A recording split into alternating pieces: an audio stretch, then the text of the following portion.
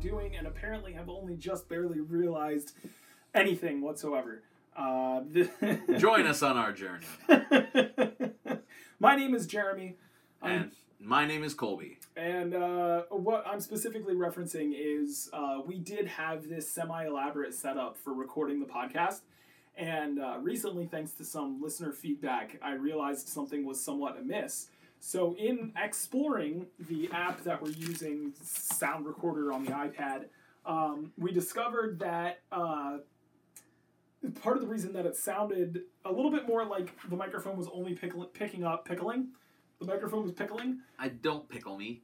I would edit this out, but I don't edit. It was only picking up Colby. It's because it was only using the iPad microphone. And so, because of time constraints, that's how it's going to sound again tonight. But we have a slightly more logical setup understanding this, and so now it should sound at least a little more like both of us are there instead of just me. In theory, anyway. You're also a lot louder than I am. Most of the time. This is true. No, your voice just carries more. Well, anyway, the point is... I got that booming bass. Yeah, right? Some of that Meghan Trainor. Hopefully tonight will be... this episode will be the last one that sounds like neither one of us are in front of a microphone or whatever until we get this whole thing figured out. So that's where we're starting because this has been the last 45 minutes of our life. So, Colby, I've actually been waiting a little while to tell you about something. Okay. I read... Now, we've talked a lot in the past about steampunk. And it's a lot of fun to kind of be an elitist sometimes. I love steampunk. I know. But you also consider... I feel like you consider yourself a bit of an authority on it. And then also I really like making fun of you when I know that you're super right about it, but then I try to like plant seeds of doubt. And then also when I know that you're not, but you can never tell when I'm crying wolf because I'm an asshole. So anyway, I came across something that I thought that you would find particularly interesting because of it. And it's an article that it was one of the 40 that I have floating around on my Google Chrome. Like when I'm just mindlessly surfing the internet, I'll find something that I think is interesting, but I'm not interested in actually reading it at the moment. So I'll open it in a Google Chrome page, and then it just sits there like a graveyard. It's pretty amazing. And like I said, this is one of 40. So it's this article, and I'm going to put a link to it in the thing so you guys can click it and read it if you want, that discusses a more optimistic side of sci-fi. Okay. Called solar punk. Okay. So this article was written on a site called ZYC Beyond. Author is Tom, I'm going to butcher this, so sorry, Tom Cassowers. And, this is actually called Ozzy, and I'm a troglodyte. Anyway, it's the Daily Dose, and, the article was just released in January, in late January, so it hasn't been marinating for that long. As we record this, we've only just broken into April, so whatever. But yeah, so imagine a scene set in the future where a child in Burning Man-style punk clothing is standing in front of a yurt powered by solar panels. There weren't many books with scenes like that in 2014 when Serena Ulibarri, an editor, first grew interested in a genre of science fiction that imagines a renewable and sustainable future. 4 years later, it's different. And it goes on to just kind of discuss how the editor themselves finds that, quote, solar punk for me is a reaction against dystopian science fiction. So it indeed creates a dystopian future and by the definition of that word. But I feel like it's just a little bit more optimistic. Well, from what I know of solar punk isn't dystopian. It is very utopian. It is very much the idea that you can create an egalitarian culture. One where the technology, the direction of society, and the people have all moved to a direction where things can work together. And it's a really interesting subset of a particular brand of science fiction known as speculative fiction, which is a fantastic one. There's a lot of really great novels out there, and a lot of really great speculative fiction series. would be something that would essentially attempt to predict the future. Essentially, yeah. It's analyzing where our technology, our society, the things that we're going to be doing can lead. Probably one of the most famous ones is probably Star Trek. Star Trek is speculative fiction. It looks at the future a few hundred years in our own timeline and says, what could society be like? One of my favorites is there's actually a lot. One thing you find, there's a lot of fantasy that ends up being speculative fiction. Like, you oftentimes see something like Planet of the Apes is technically speculative fiction, because the big twist that we've been on Earth the whole time is saying that somewhere in the future, this is what happens. This is where our current path of technology leads us. Okay. Yeah, and what was it? Now, I didn't watch too many of the originals, but it was something to the effect of, in some of the more recent films, like the progenitor of the more intelligent apes, hailed from Kali Ma, and they went to Kali Ma, and they pulled back the vegetation, and it was actually a sign that said, "Caution live animals," and it was the spaceship that, like, the progenitor ape was on, and he turned out to be, like, Mark Wahlberg's, like, pet or whatever. Yeah, in the movie that was produced. Spoilers! In the movie that was produced a couple years ago, yeah, that was one of those. And then in the more recent series of movies that rebooted it again, it was actually the production of... Oh, this was another reboot then? Yeah. It has since been rebooted since that movie. And it much more successfully, apparently. Yeah. But yeah, and this one was looking at the idea that they genetically engineered apes that ended up being as smart as people. Well, that's what this one did too. Yeah, but this was set, like, in modern times. Like, this wasn't, like, left to a far-flung planet. This was on our own Earth, and, like, analyzed... It showed the process of that shift from regular apes to this one genetically modified ape to an entire society of them. And speculative fiction like that, it is oftentimes dystopian. Because a lot of times speculation leads to problems. Like, the idea of speculating, it's much easier to imagine something going wrong than it is for something to go right. Right. And speculative fiction is oftentimes a venue for analyzing what is scary in our society, or places that people think things are going to go wrong.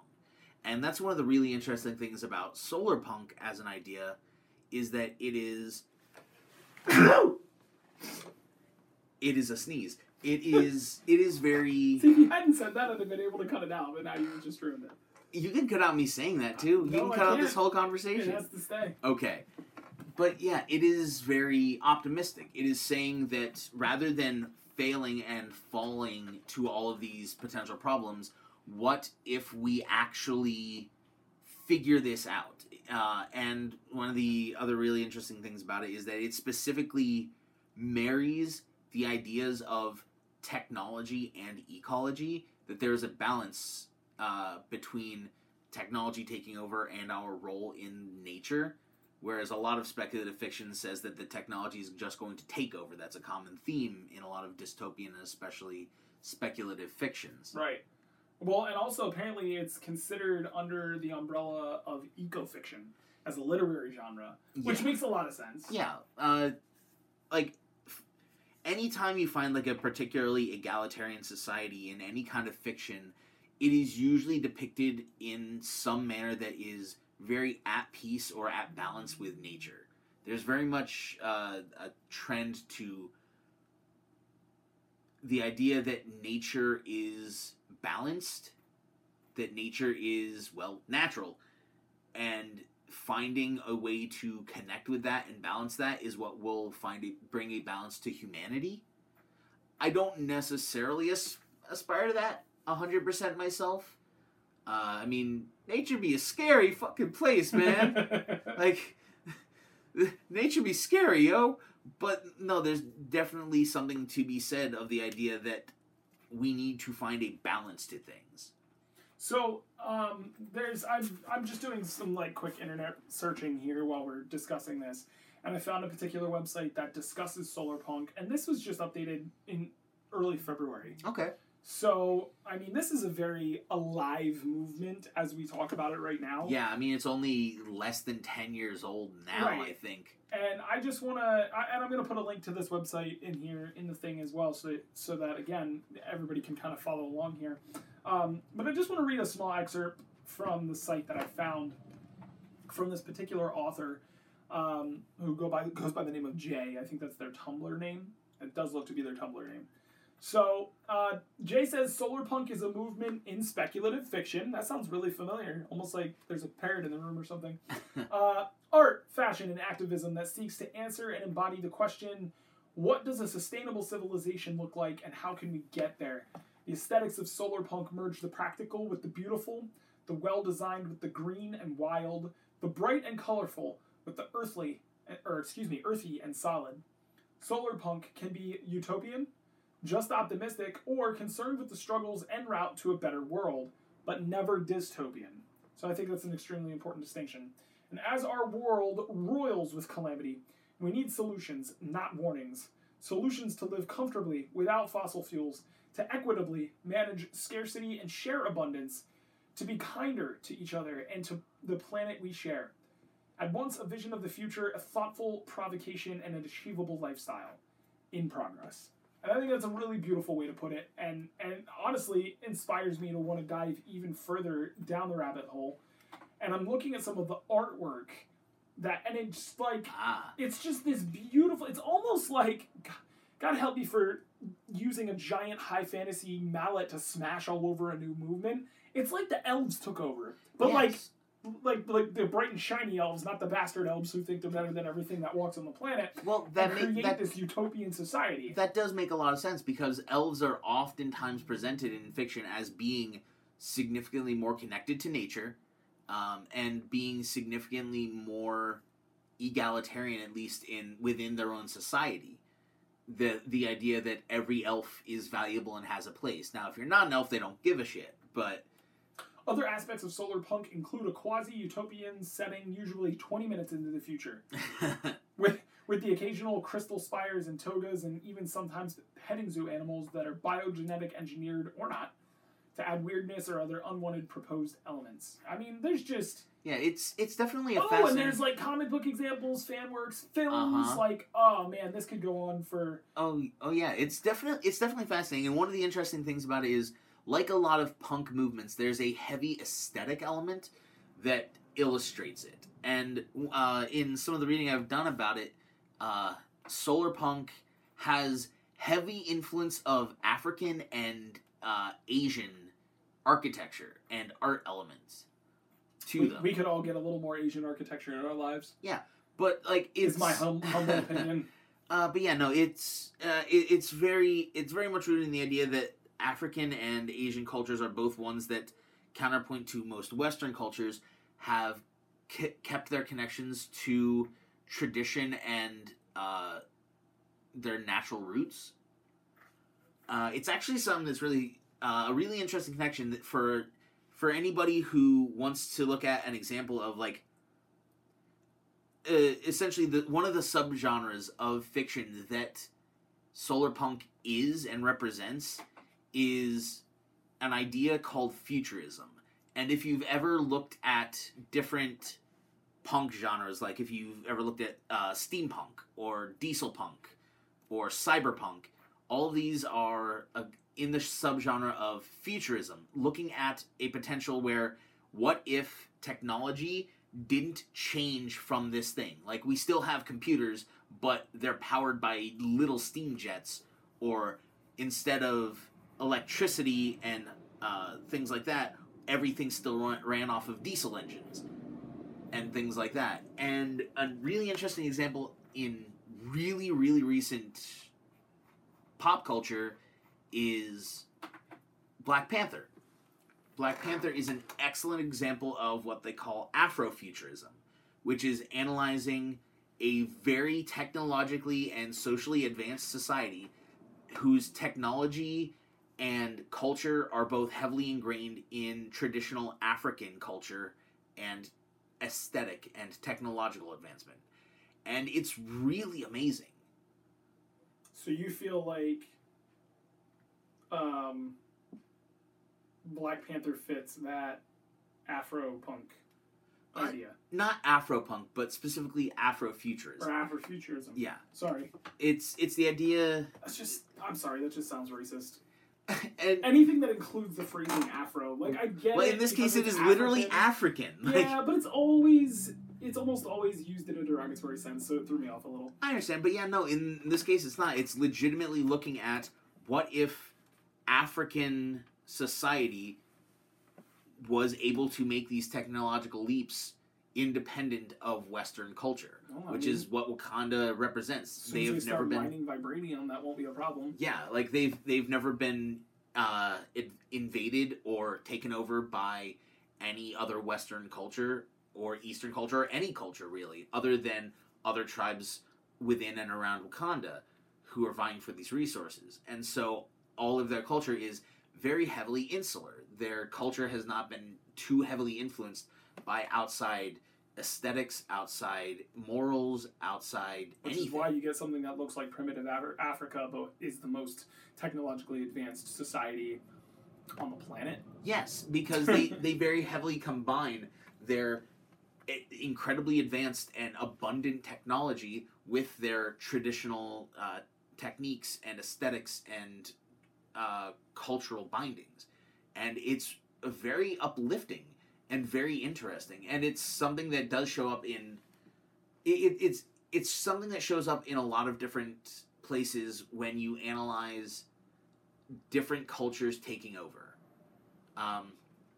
For instance, in Cyberpunk, one of the very distinct cultural concepts is that China is everywhere. In a lot of cyberpunk media, China is seen as sort of having taken over everything, because like especially when cyberpunk was becoming big, we were still very much in the middle of the Cold War. So one of those dystopian threats was that China was going to take over and Chinese culture was going to just dominate the whole planet. For those of you who don't know, cyberpunk is a specific genre that focuses on a dystopian future where companies and corporations have essentially taken the place of governments in controlling and regulating the world.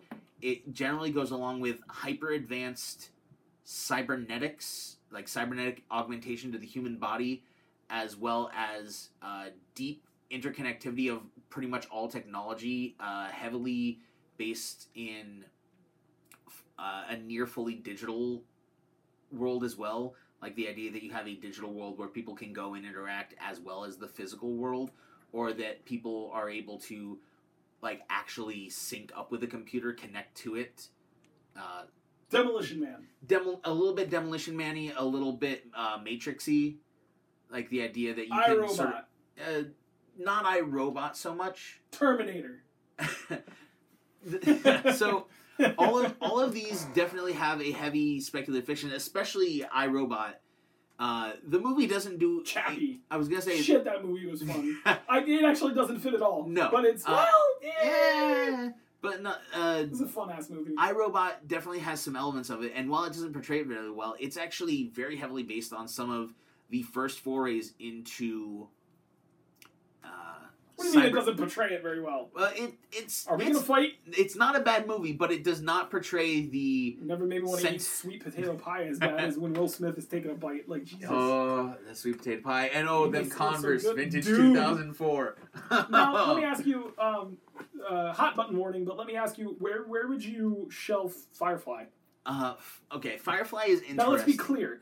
It already has its own subgenre, so yeah, I'm not asking for you to I'm not asking for the Wikipedia site to be rewritten. It can be but very just your much personal opinion. It's very heavily in the space cowboy genre. but I would say it's not. If you had to apply a punk to it, Uh, which goes against everything punk, I get that. Leave it alone. No. It definitely works. I would probably place it most in. That's tough. Like of the ones I'm specifically aware I feel of. like you're overthinking it. Yeah, I am. It has a lot of heavy diesel punk elements, like the idea of old technology, like very simple things, like Kaylee as the mechanic. You know, she's just working on an engine. It's just an engine. Like, it's not described as like high technology, like a photon generator or anything. I mean, they do get into it a little bit, but yeah, a little you're right. bit. But generally speaking, it's grease, it's a wrench, it's engine. It's very real world technology that just happens to have been developed enough that it works. It's not about the technology, right? It's just It's a means to an end. It's a means to an end to have a way to travel through space, and it is a little bit diesel punk in that idea that it's very dirty. It's a world that is, and it is very much a Western. It is. It's considered a space Western. Yeah, that happens to mix in a couple elements of really gritty technology, and that's about it. It's a space Western that we got too little of. Oh, yeah. For a bit more technological space Western, Cowboy Bebop. Cowboy Bebop is Which so they've been good. lying to us for years about getting a live action. Give me Keanu Reeves as Spike. I would watch it. Especially because his popularity is starting to resurge. Yeah. I think we need to get a hold of Ryan Reynolds because I think that he knows how to get this shit done. Yeah. I've been saying for a while that I would love I can't remember his name now, Jonah Hill. I think Jonah Hill would be an amazing can't remember his name now. The guy with the metal arm, Jet. He would be an amazing Jet. No, because his characters are always frustrated but funny. Yeah. And the biggest thing he would have to do is lose some weight and add some muscle. Well, guess what? Jonah Hill lost like 120 pounds and is jacked to shit now. He's also still 5 foot flat. The height. Do you know how? Did you just have an aneurysm? Do you know how tall Robert Downey Jr. is? He's like 5'7". He wears like 6-inch stilts. Yeah, he does. In order to be taller than the female leads that he's across from. He could pull it off. I mean, where there's a will, there's a way, sure. Yeah. But I'm a little tired of actors not having the right physicality for the characters. Like, it just... And I don't want to be a purist about it. I'm fine with it for the most part, but at the same time, I would still like, them to not have to wear 6-inch heels, or to not be 1.5 feet taller than Wolverine actually is, or, Yeah, which I love Hugh Jackman as Wolverine. I don't like him so much as Jimmy, but I love him as Wolverine. But, like, he's not that tall. Yeah. But no, there's a lot of really interesting things with kind of all of the punk genres are really cool. They're all different elements of these futurism ideas. And most futurism is, again, kind of the opposite of the speculative fiction that solar punk was. It's very much it's very nostalgic. Everything about the punk genres are very nostalgic because it's looking at a period of time and saying that the flaws and issues with this technology or with these aesthetics could be gotten over, and it would be worth it. It's like people who listen to vinyl. There are a lot of flaws with vinyl, but there are people who like the type of sound it produces, and some of that is nostalgia. But I think for new vinyl listeners, it's those same things that made people fall in love with it to begin with. The biggest thing I typically hear is the sound is warmer. It's not as robotic. It's not as overproduced, and I get that. But I think the thing that I love about solar punk is its optimism, is the idea of it being of it staring directly at a utopian society and not being afraid to say that's what we want. Yeah. And then I'm having some difficulty discovering what the fashion is based on, because steampunk is Victorian fashion, right? Yeah. And then freaking other shits comes out of like the 80s. Well, I was gonna say, Was it like Cyberpunk comes out of the 80s? Cyberpunk comes out heavily out of the 70s and 80s. Diesel punk is based between like World War I, World War II. If you've ever seen The Rocketeer or other things like that. After that, you get one that I really like is Atom Punk. Atom Punk is who is Atom? ATOM, Atom Punk. You get a lot of stuff like Fallout. Fallout is very heavily Atom Punk. Yeah, it is. Yeah, there's a ton of 1950s noir involved in it. There's a ton of like futuristic for the time, like ray guns and 1950s architecture and art and culture. I adore Atom Punk. It's just the coolest shit ever. It really is awesome. And it's weird because for a lot of people who are alive today, they lived through that. So it's not like even like steampunk where they're reviving something that was dead.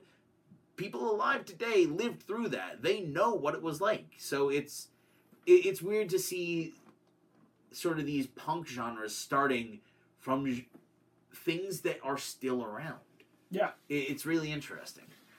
Yeah. But anyway, so that's what I'm saying though. I don't really see. I'm having some difficulty finding where the basis in fashion.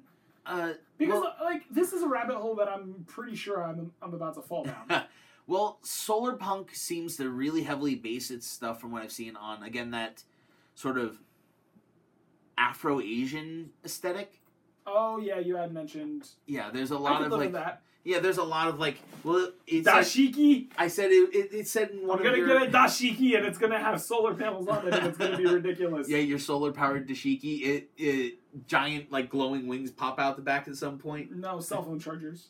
Just cell phone chargers. Just like tentacles of cell phone chargers. I swear to God, somebody's gonna Rule 34 what I just said, and I'm not accepting of it. Tumblr, get on it. But don't tell me. I don't want to know. I don't want to know what I just created. But yeah, solar punk, like even with what you read, it specifically said it is a reactionary genre. It is a genre that says, no, we have way too many people have said that the world is going to end in shit. Like everything is going to go wrong. And we are saying it's going to go right. We're saying it could go right, and why don't we focus more on the idea that things cannot just be good. Things can be fan-fucking-tastic if we just stop looking at the cesspool and go, fuck, it's growing! Instead of looking at the solution that drains the swamp, I went there, that drains the cesspool, and then fix the shit. I'm sorry, man. I guess you triggered me a little bit there. Like, that's what I love about... That's one of the things I'm loving about as I'm discovering more about this particular genre. I don't know that we've stayed on a particular topic of conversation this long in the history of this podcast, but I don't care. Like, it says we want things to be better, and we're making them better, and we're including it in our fantasy. Yeah. And it's just beautiful. Well, there is a really great one like that that goes a little bit different, and that's Cautious hopefulness. Cyber Prep. We had talked about this very briefly a little bit earlier, but Cyber Prep takes a lot of the same concepts as Cyberpunk, the idea of like neural connection to technological networks, the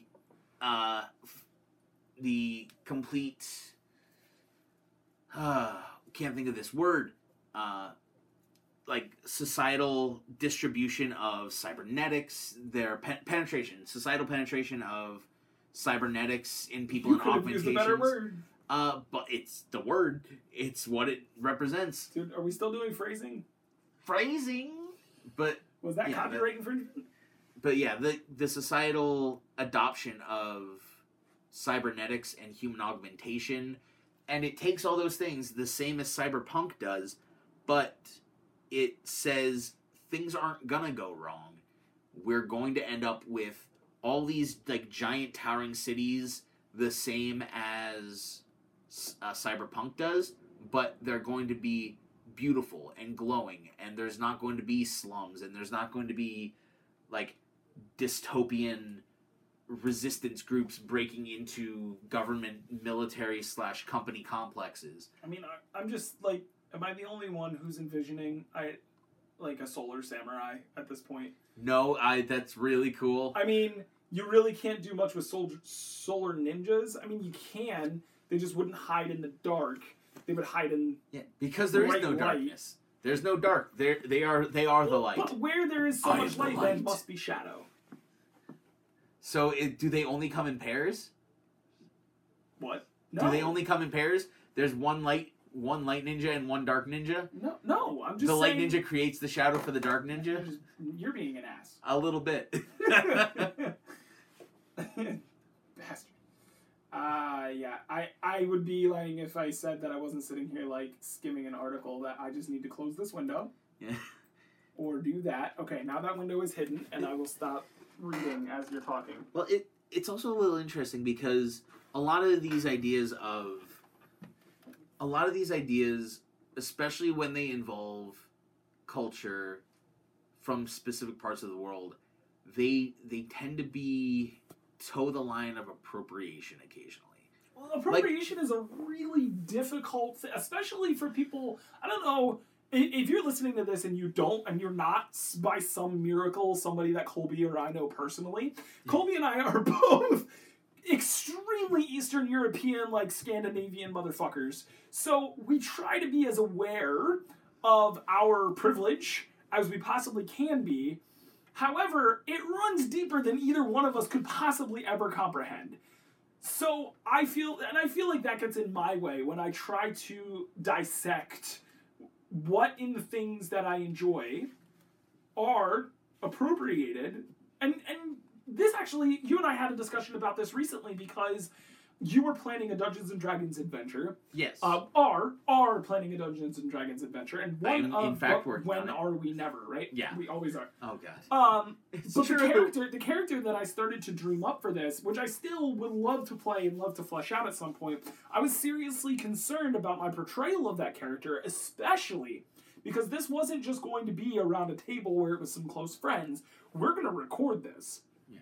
There's actually two different characters that you were considering playing for this campaign, both of whom you were concerned for very different reasons, but both of which you were very concerned about potentially portraying something in a very insensitive way. So one of them was, and I don't mind sharing this, and I encourage you, if you like what you hear, to take it and run with it. That's fine, whatever. But one of them was going to be a samurai. And, I pulled some extremely strong Asian themes for some of the story elements for the character and his backstory. He was going to be known as the tiger that cracked the dragon. And there was a whole thing with the student-master aspect and that whole thing with that. But I really asked myself, what does this character's voice sound like? I enjoy giving very different voices to my characters as much as possible. And I really wanted to try and dive into an Asian accent. And I actually ended up settling on a bastardized version of Phil Lamar's Samurai Jack. Okay. Because I listened to his... I watched a video... I would promise to put a link to this video in the thing, but I'm never going to find it again. I think I know the process. Yeah, I think I know the one you're talking about. If you can find it, send me the link and I'll put it in the thing. Is it the one I saw? It's like 24 characters or something. Yeah, he went through a bunch of his different characters and like talked through how each of them developed. Yeah, I can probably. And he said that he settled on like a light Japanese accent over an American kind of voice, which worked really well for Samurai Jack. And I was just going to listen to a holy motherfuck ton of Samurai Jack. But you were going to do that anyways. I was going to do that anyways, but I was actually going to pay attention to the way he said certain things and then use that. But I ended up not going with that character because I came up with another idea. And of course, now this was a little more... This should have been way more obvious, that I was towing a line that I needed to not go near. But I wanted to play a barbarian. And I looked at the aspects of the totem in the 5th edition of the Totem Barbarian. The Totem Barbarian? Shut up. And I'm just picturing an aspect of the toad. I'm gonna write it up. No. There was an ability. There was a feat in 3.5 called Brachian. You remember that? Yes. So I'm seeing this barbarian like just running through a city, or running through forest. Almost parkour like leaping from one thing Exactly to like another. that. And so I wanted to build that into the aspect of the ape. And so this was a home brew, and I'm pretty sure I have it written up somewhere. As a matter of fact, I'm positive that I do. And I may play it at some point. And he was going to use a spear, which was bad enough. And then I was trying to think of his voice. And I was like, yeah, I don't know. I was thinking maybe like an African accent. And then the look that Colby gave me should have been my first clue, or at least my second. Oh, my head almost spun 180. Hey man, maybe you don't do that if you're going aspect of the ape. And I'm like, oh my god! Yeah. Like 2 and 2 didn't equal 4 there for me because it wasn't an equation that I even was considering looking at. Yeah, it's just one of those things where you semi-naturally associated those things together, and that's where it becomes dangerous. Like, from... No, it wasn't even that, because I had gone through about 45 other iterations of voices that I wanted to use, and that was just one that I'd never done before, and that I thought might be really cool for the character. I just totally abandoned that character altogether. I'm not even going there. Like, the guy that I'm actually planning on using, I'm still probably going to be appropriating some of his cultural aspects.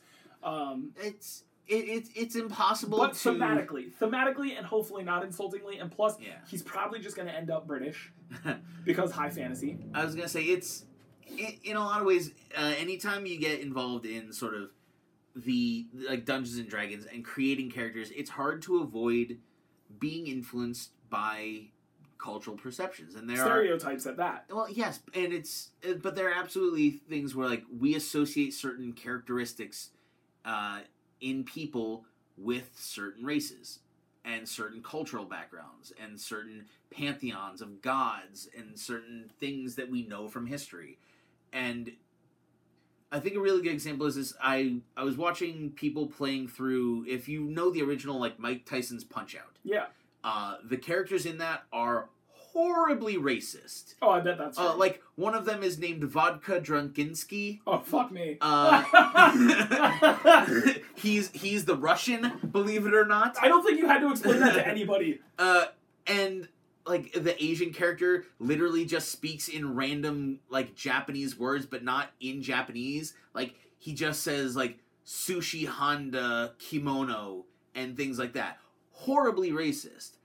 And then I watched people playing through the Punch-Out remake that was on, I believe, the Wii. Yeah. And in that, rather than being horrible racial stereotypes, they are characters. And, like, they're very endearing. And while they do carry a lot of the elements of their very racist caricatures from before, the element of creating a character that happens to have some of these traits versus creating a trope that is nothing but those traits is important. And that's, if you're ever doing any kind of writing or creating a character, understanding the difference between a trope and a cliche is important. And it really does come down to the difference between only having that thing to stand on. Like, if your entire character is, he's gay, that's probably a really bad character. and not even because... Bad character design, yeah. Not even because they're gay, but just because that's a bad, flat, boring character. Right. But if you create a character who is interesting and is gay, and you just use that as an element to create interesting... To add a layer. Another layer. Give interesting development. Give the stew a little more flavor. Exactly. That's very different. I like food metaphors. Yeah, it's the difference between having a character in something that is just there to be a representation. It's the difference between having a black character and having a token black character. Yeah. In fiction or in anything. There's a big difference. And I'm not a professional writer. I am basically just one humble man's observation, and I happen to agree with. Yeah, and keep in mind, I am basically no marginalized group.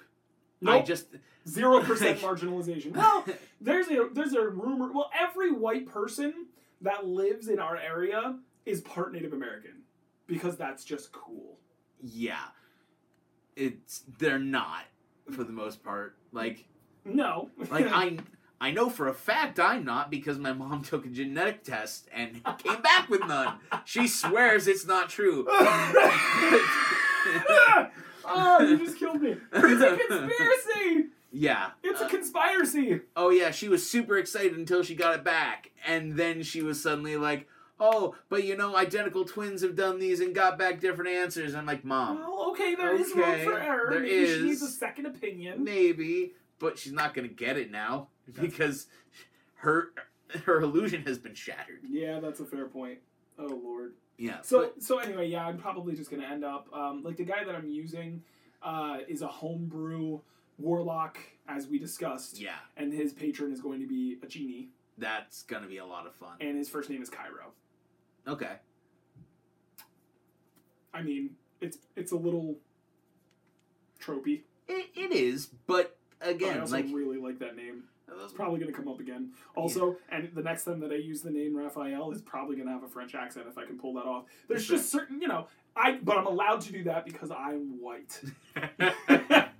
Yeah. Right? Is that how that works? I don't know. I have no answers. I have lots of questions, very few answers. I hear that, man. That is way too true. Yeah, there are so many interesting things you can do with this. You literally that might be the most staticky vocal static I've ever heard you say. Yeah, there's lots of interesting things. There's so sure, man. I said there's so many interesting things you can do with this idea of futurism, the ideas of speculative fiction. Yeah, I mean, they've even gone so far as to create entire game shows out of the idea of what is steampunk, because that's been the most popular one, which is pretty fucking obvious why. Yeah. There's a lot of, subgenres of the subgenre. But there can be, yeah. Steampunk, no, there are. We even touched on quite a few of them here. Well, those are... Let's be real. Can we be subgenres honest? of steampunk. But here's the thing. I get what you're saying. They technically exist within their own parameters. They're subgenres of steampunk. Because steampunk is the gateway drug to all punks. And you know it. I'd say cyberpunk is separate. Cyberpunk is very much its own. It that a may lot have of people. developed enough I was to gonna stand say on its a lot of people are introduced to cyberpunk in ways that they don't know the genre. Like Blade Runner is a huge example where tons of people have watched Blade Runner. Don't know what it is. A ton of people at least know of Isaac Asimov and the 3 Laws of Robotics. Again, through something like iRobot. Yeah. A ton of people have watched The Matrix, which BioShock. Where would you put that? BioShock That's is rough. BioShock, I would say, is submarine punk. Marine punk. I would place that somewhere between diesel punk and atom punk. What? It has a ton of BioShock. It's a first-person shooter. Well, yes, but BioShock has a ton of elements of 1940s and 50s society. Right. It has a ton of aesthetic of the glass and metal and Art Deco stylings, which are heavily diesel punk. A lot of the technology is heavily based on diving suits. Yo, this is gonna fuck you up. It's called hydropunk. I believe that. What? Yeah, there will be a subset for everything, but of the ones I was familiar with, it definitely it falls away from steampunk because it's much later technology than just steam. There's all right. Wait. Okay, so I'm actually reading, and this will probably be a thing I'll have to put in the thing. I'm reading The Escapist. Okay. And this is like a Tumblr kind of thing. Yeah. So somebody asked for a distinction between the two. And one of the answers is that Rapture is Art Deco. So that's from BioShock, BioShock 2, and Infinite. If I'm not so much Infinite. Infinite isn't Art isn't Deco. In Rapture? No, that's set in a different place. Oh, that's Columbia. Columbia, yeah. Yeah, my bad. That's Aeropunk. Yeah, that's and heavily colonial. That's heavily colonial in its aesthetics and inspirations. Now, someone else suggested that it would be biopunk / dieselpunk hybrid. And Infinite is looking like steampunk. Yeah. Slash aeropunk, I would yeah. say, yeah. Aeropunk a lot of times is a steampunk well, thing because like which of airships these- and things like that are so heavily. Yeah, but in which of these do the biological enhancements come in? That's more cyberpunk than anything else. Well, but while but that's just the thing. They're biological enhancements. They're not like cybernetic enhancements necessarily. They are very crude. They are things They're like not crude at all. well, they're crude in the idea that it's not cybernetics. It's not electronic. Like it's very crude, like welding of like blades to arms. It's surgical, and it's biological instead of technological. A lot of the time. That's fair. So, there's a lot of consensus. Rapture is more diesel punk. The exaggeration of the 30s and 40s style and technology with Nazi super science. There we go. And there's no such thing as hydropunk. Yeah. Like a lot of people like to make separations between the punks based on like the aesthetic of it, like what actual like the setting, like since it's underwater, it's hydropunk instead, and that's not necessarily. But it's also suggested that hydropunk would be more of a 20s style tech on steroids. I could see that. Also, that was totally made up. Also, someone said it's awesome punk. So, but again, I'm gonna go. I'm alright. It's a mixture of biopunk and shock punk. What the fuck? BioShock. It's literally taking the name. I got it.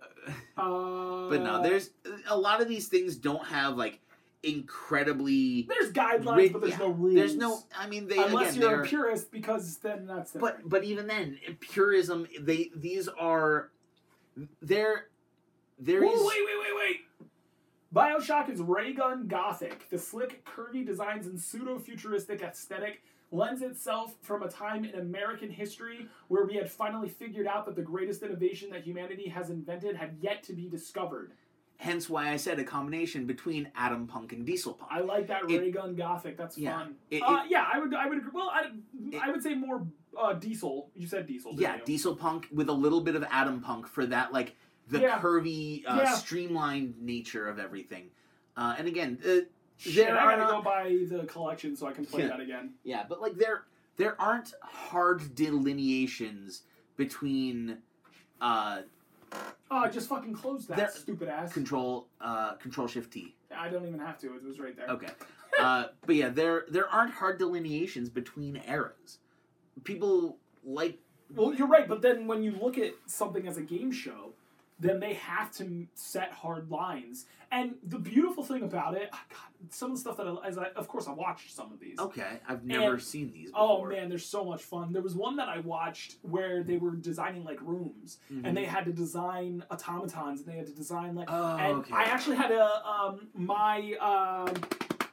the time traveling. Were you there for that? No. Hold on, shush. Were you there for the? It was a Pathfinder adventure. No. You weren't? Oh, no. You missed the boat, bro. I played a time something or other, I think. Yeah, she controlled time. Forget her name. No, I was not here for this. No, I know you weren't. But she was based off of she was inspired by this show where they were creating like the infamous like Lady in the Tower. Okay. Kind of situation. All right. Totally who she was. She lived up in a clock tower and like she was she was an assassin and it was super hardcore. Oh, speaking of clock, real quick, another fun one, a really old one is Clockpunk, which is based on like Renaissance era clockwork technology and like no even steam power. It's just clockwork. It's really cool. That's really neat. That is super cool. But yeah, so they there was this game show where they had to create their version of that room. Okay. And they created their character and then proceeded to create the room to match the character. Okay, so it's like it's a design competition essentially. Essentially, yeah. I'm gonna have to see if I can find it, if I can remember what it is, so that I can share it with you and then also the people listening. But they're on Netflix and it's just tons of fun, man. Gotcha. Ridiculous fun. And what I love a lot about it, steampunk specifically, is because of how widespread it is. There are a lot of individuals who are very good at fabricating, who come up with some really wicked shit, and I can't. So it's really cool to see. One of the really interesting things that I like about steampunk in particular as a genre is that because it's so heavily based on an era of the Victorian era, there's a lot of things that people don't automatically think about that are technically steampunk. Like samurai are technically steampunk. Explain. Because the samurai era didn't end until the mid 1800s in Japan. Even when they were beginning to phase out in the shift towards guns and other militaries, samurai still existed. A really fun example I saw was when you look at the different eras, the idea that you have a disgraced former samurai, an African colonial hunter, a Western cowboy, and a pirate from the Caribbean all on the same D&D adventure is completely logical. Yeah. Because these eras that we so disassociate in our minds are very much together. Similarly, you can have like an African hunter in like the traditional like canvas colors and sort of Van Pelt from Jumanji-ish. That guy would very much fit in a steampunk setting. He just wouldn't have the gears and shit. Not necessarily, but he could, because the idea is that you've augmented all the different aspects of society with these specific aspects of the culture. Treasure Island! Treasure Island is just fantasy. But Bull! Treasure Planet... That's what I meant! I thought so. Fuck! Oh, dude. Treasure Planet is very... It might be my favorite Disney movie ever, by the way. It's up there. It's not... A lot of people didn't like it. It didn't have the fanfare I think it deserved. I agree. It's wonderful. Especially because Johnny Resnick did the goddamn vocals for the song, for the theme song. It's just, that movie is fantastic. That is very much... It's very steampunk in its aesthetic, but it's also spacey. But it's steampunk advanced to space age. So it is steampunk. So it's steampunk taken a little further than what you expect it to be. Even further than we normally see. It's taking the Victorian futurism that is steampunk to a speculative Victorian future. Oh, yeah. Fuck. Yeah. Oh, God, I love that. Yeah, it is really cool. So it is steampunk. It is very much using those things, but just advancing it a little bit more. It probably doesn't have a singular solid fit. There's probably there's a little bit of atom punk, a little bit of this, a little bit of that, for sure. Yeah. But because you almost have to have, because there's no way that steam is going to be powerful enough to propel spaceships. Yeah, it's why a lot of steampunk ends up taking elements of like Nikola Tesla. Like there's a lot of like electricity and Tesla coils going on. I think that's one of my favorite things about the Tesla coil and about Nikola Tesla or Nikola, or however you want to say his name. Yeah. Is that no matter what we're talking about, his work is going to be part of it. Yeah. And so fuck you, Edison. We all know that you're a charlatan and that you stole a real man's work. Yeah. And also, if I can bring this back around to D&D a little bit more, it's part of the reason why in the Futurism campaign that we are playing in, that my dwarf is wielding a Tesla coil inside of a hammer. Yeah. That is a Tempest cleric. Oh, that is a super fun campaign. Back to it. My character in that I love so much, and I have not gotten to play him enough. He is a Dorgar. He is a dark dwarf, black metal bard. Yeah, he's so much fun. I've only gotten to play him once. And I love him. Yeah, it's a freaking blast. And I actually talked with the Dungeon Master and had an opportunity. I'm going to be creating a portable shield generator. Ooh. So because of how like tinkery this character is, even though it's not necessarily his class per se. Yeah. And in that we also have a goblin arms dealer that's fascinating. Oh, he's so cool. Oh yeah. Just I love that campaign so much, and I want to be able to play it more. We need to get a hold of the GM and see about that. Our whole play group, like, we do this every couple of weeks, and it bums me out. We've gone weeks without playing. Yeah. Fucking lives and shit. I was gonna say, it's what happens when we can't play until 11 o'clock at night. And I have to be up at 7 in the morning. Yeah. So people need to consider a career change. I mean, I'm working on it. Not just you're actually one of the main culprits. I'm gonna be getting out of work at like 7 here soon. That's great. It's not gonna stop Jesse and Kelsey from not getting out of work until 10. That's true. And I'm still gonna have to go and get Jasmine from work. She needs to find another job that'll pay her $17 an hour. You need a fucking taxi is what you need. Taxis are fucking expensive. We've already talked about why she won't drive. Yeah. That's fine. But yeah, D&D takes precedence. D&D is awesome. I love RPGs in general. I know we've talked about this last week, but when are we going to play Shadowhunter? Shadowrun. Shadowrun. Oh, dude.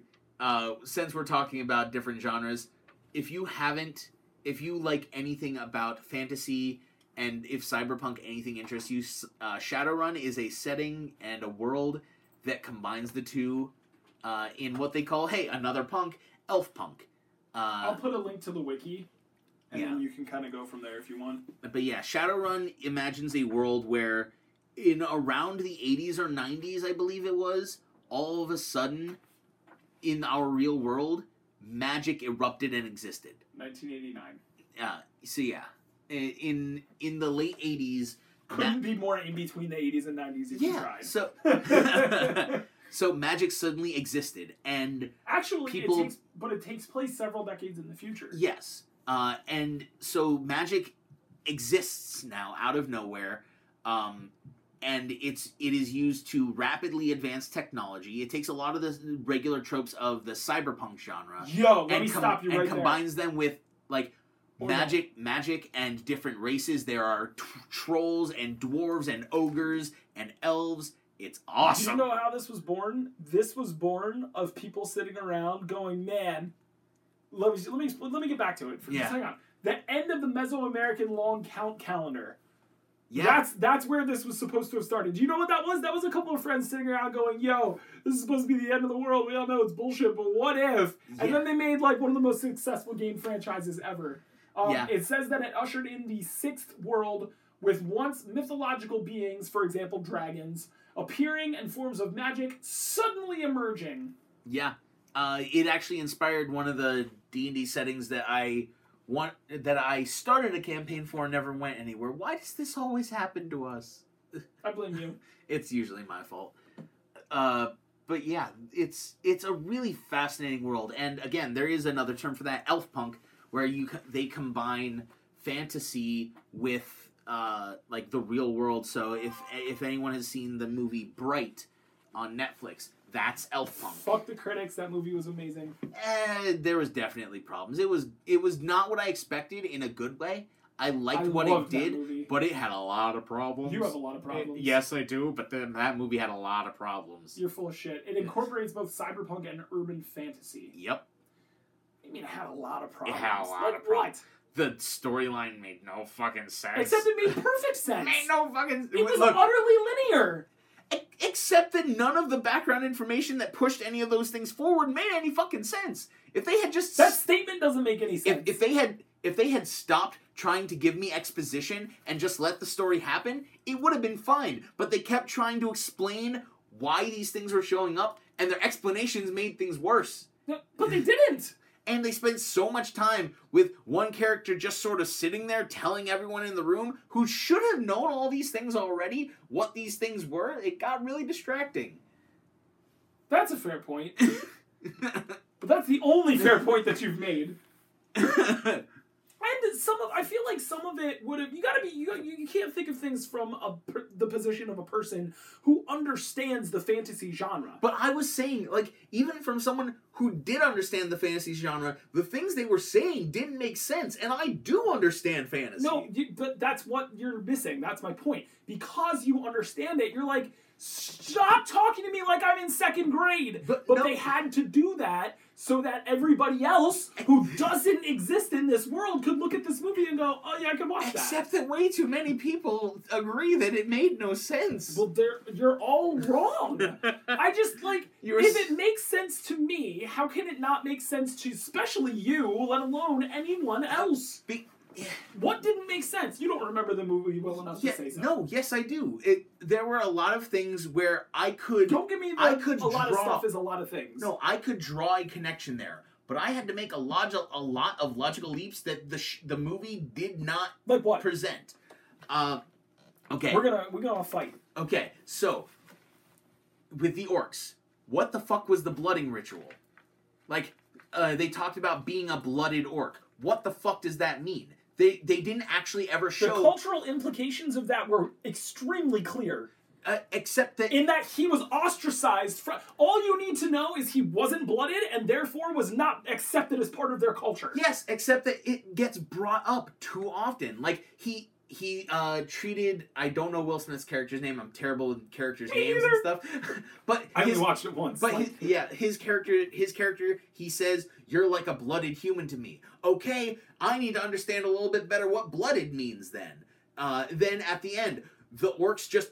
Why are the orcs just sort of waiting there? The same exact group of orcs that they had run into previously, were they just following them around all night, waiting for something to happen? They don't know what actually happened in that building that he's laying there now. Why is he blooded now? But does the blooding process always have to be something like the way it's portrayed in a lot of things in the movie tends to be like blooding into a gang, which oftentimes requires a sacrifice or an initiation. Initiation that has something to do specifically with the gang, the clan that is that street gang.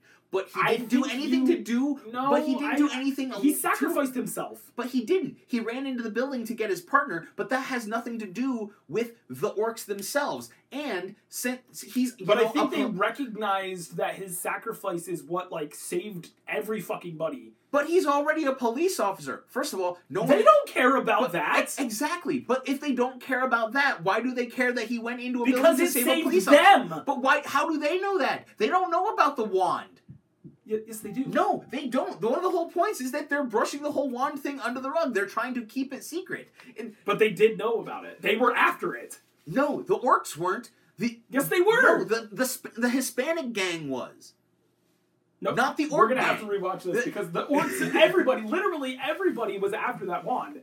Literally everybody was after that wand. Even though they fucking knew that you had to be like a 1 in a million Will Smith motherfucker to be able to. You know what my biggest problem with that was? That was some bullshit too. I'm saying my biggest problem with the entire movie was as soon as you saw Will Smith was in it, you're like, oh yeah, he gonna be the hero. And then he's the main character, so you know he gonna be the hero. And then they're like, oh, but only a bright can wield it. Yeah, that motherfucker a bright. You just know. You're just like, that was my biggest problem with the entire movie is that, my god, that was so painfully predictable. There were a lot of problems. There were not a lot. Your hyperbole is showing. Pull your zipper up. I'm gonna show you a video. Watch it. Please just listen to some of the things that they're saying. Okay, we spent too much time on this. No, we haven't. We haven't spent near enough time on this. Look, we can make a series that is just us angrily ranting at each other why one of us thinks something is good and the other thinks it's bad. All I want you to do is admit that you're being a little bit hyperbolic and saying that it had a lot of problems. I'm not, because it also had a lot of problems with its specific portrayal of racism and its use of orcs as a substitute for blacks. Caused a lot of problems for a lot of people. Well, they need to unbunch their underwear. No, come on, man. There were a lot of problems. Especially with their portrayal of the fact that again, I'm terrible with names, but the orc cop and the fact that he is regularly portrayed as less intelligent than his human partner. And I think it was less of a less intelligent, and more of a he just naivety. he doesn't have the experience. And he was clearly portrayed as older and more seasoned. Like the dude's a rookie. Yes, but he's a fucking rookie. Yes, but then the point where he's at the end where he's literally just spouting all of the incriminating evidence possible that could ever incriminate them in anything to the government, and his partner's just shut up. Stop talking. Shut the fuck up. But I think that was more, and again, maybe this is just my opinion. Well, I mean, obviously that's what it is, but I think that was more in an effort to portray how pure he was as a being versus any attempt at contrived racism. No, it's not a thing that I think it was intentional, but I think they very much missed their intention. Also, the fact that the orcs are literally bigger, physically stronger, hardier, is again a very big stereotype of black people. I mean, it is. I'm not saying that parallel wasn't obvious. Or how about let's talk about the fact that they literally call out the fact of orcs being in sports more, but not basketball. Do they specifically say that? Yes, they do. Okay. There are just the fact that all of the garb that the orcs are portrayed wearing is very stereotypically black and urban. Is a Well, I think that there's a little bit of misappropriation of correlation there too, but that just for that specific but it's one example. I'm not saying that wasn't a clear allegory. Yes, but that they weren't obviously drawing a line between point A and point B, and both of those points were black. But I'm not saying that. But the problem is that when you make those correlations, you have to be incredibly careful with how you handle it because you make a lot of subsidiary assumptions when you do so. So when you're portraying a fantasy race that is literally not human as a perfect analogy for a human race that is just another subset of humanity, you get problems. See, but I think you have to consider intent here, and while we can't possibly know the intent, the conjecture that I would offer would be that it was an attempt at representation. And I understand that. It was a little ham-fisted and it was poorly done. Yeah, but those I can represent. But that doesn't mean that the movie had a lot of problems. It just means that it had a couple of big ones. There were, and it also doesn't mean the movie was bad because overall I really liked it because I think one of the things. I think a lot of people had a lot of problems with it, but if you can find me a single movie where there aren't protesters nowadays, and that is not a political statement in any way, shape, or form. If you make a movie, your ass is gonna piss somebody off. Well, honestly, one of the big things, even acknowledging all these problems, I think one of the big things that people miss is that the movie's core premise was not about racism. And I think that's something that I took from it that not everyone does, is that it was not specifically about race relations. So they weren't a backdrop. It was a it was a backdrop that they used as a counterpoint to what the actual focus of the film was, which was heavily based on police and governmental institutional corruption. While the racism that is inherent in that was used as a plot point to illustrate it, over and over and over, the actual plot of the movie is showing where and how the administration of law enforcement, of the government, is corrupt and willing to cut corners to get what they want. Even when it is for something good, they are willing. Right at the end, he says, one cop who died legitimately trying to protect them is honored next to all the cops who he himself had to shoot dead because they were gonna rob them for the wand. Right. And he's just like, they're honoring all these motherfuckers next to him, and it's not right. Because, yes, there's a good cop, and there were all of these other bad cops, and they can't do anything to clear his name without blowing everything out of the water. Over and over again, it's about the corruption in the system. Yep. Instead of the racism. While the racism definitely, again, racism is always a problem, but let me it is make problematic a polarizing for statement. that movie. Right. But it's not the focus. And I think that's one of the places where it's not as bad as people say it is, and I agree with you on that, because it wasn't supposed to be the focus, and I think people focused on it a little too much. I agree that it is still a problem, and I could be totally wrong, and for a lot of people, I'm not one of the groups being portrayed this way. Exactly. So, if it is a problem for you, I'm not going to take that away from you. We're in no way invalidating whether or not it is a problem for you. I just think, and I don't know that there's a way that you can overblow racism, especially because it's going to be involved, it's going to be for each individual person and how they interpret it. Yeah. But at the risk of making a polarizing statement, I'll say that if this movie was made 10 years ago, it wouldn't have been as big of a deal. If this movie was made 2 years ago, it wouldn't have been as big of a deal. No, but that is an important thing to consider. But that's my point. Is the release date? You can't tell me that somebody at Netflix didn't watch this movie and go, "Oh shit." You know what I mean? Like they had to have known, but still. So again, not saying it was a perfect film by any means whatsoever. Yeah. I just think that you're using a little bit of hyperbole when you say it had a lot of problems. There were some relatively large ones. I just don't know that I would agree that there were a lot of them. I think we can have a little bit more of a talk about this later, but yeah, ultimately, I think it was a good movie. I think it did a lot of things right. I think it's a really interesting genre. If you guys are interested, we're going to be putting some links to... I'm putting all the links Yeah, in. a couple of the subgenres that we've talked about and do some research. There's some fascinating works on cyberpunk, on futurism, on speculative fiction. One of my favorites novel series is The Book of the New Sun. Be warned, it is very dense. It is very hefty. If Colby recommends a book, you are going to need a wheelbarrow to carry it, because his favorite thing is reading things that are way too long for any human being to carry with their bare hands. It is very dense. It can be a tough read, but it's really worthwhile if you like digging into that speculative nature.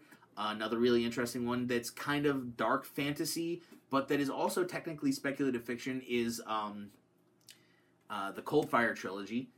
Another really interesting one that's really popular is you're going to need a spreadsheet to read it. I'm sorry, but the Dragon Riders of Pern by Anne McCaffrey.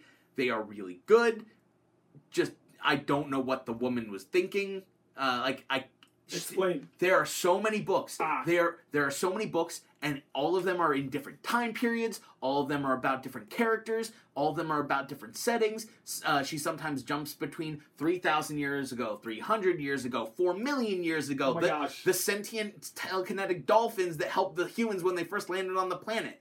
The Shannara Chronicles. I never read it. No, have you watched it? No.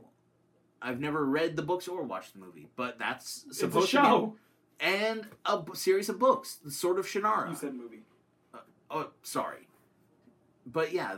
Click on our links, read some of these books, let us know if you read any of the books, and as always, we would be very interested in your thoughts and comments on this. The Facebook has not been created. Maybe by the time I post this, it will be created. It all depends on how much on the ball I feel like jumping. And hopefully by the time you listen to this in the future...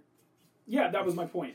You can definitely find us at Twitter, so you can get to us using @MagWhisk. That's MAGWHISK @MagWhisk. There has not been a whole lot of...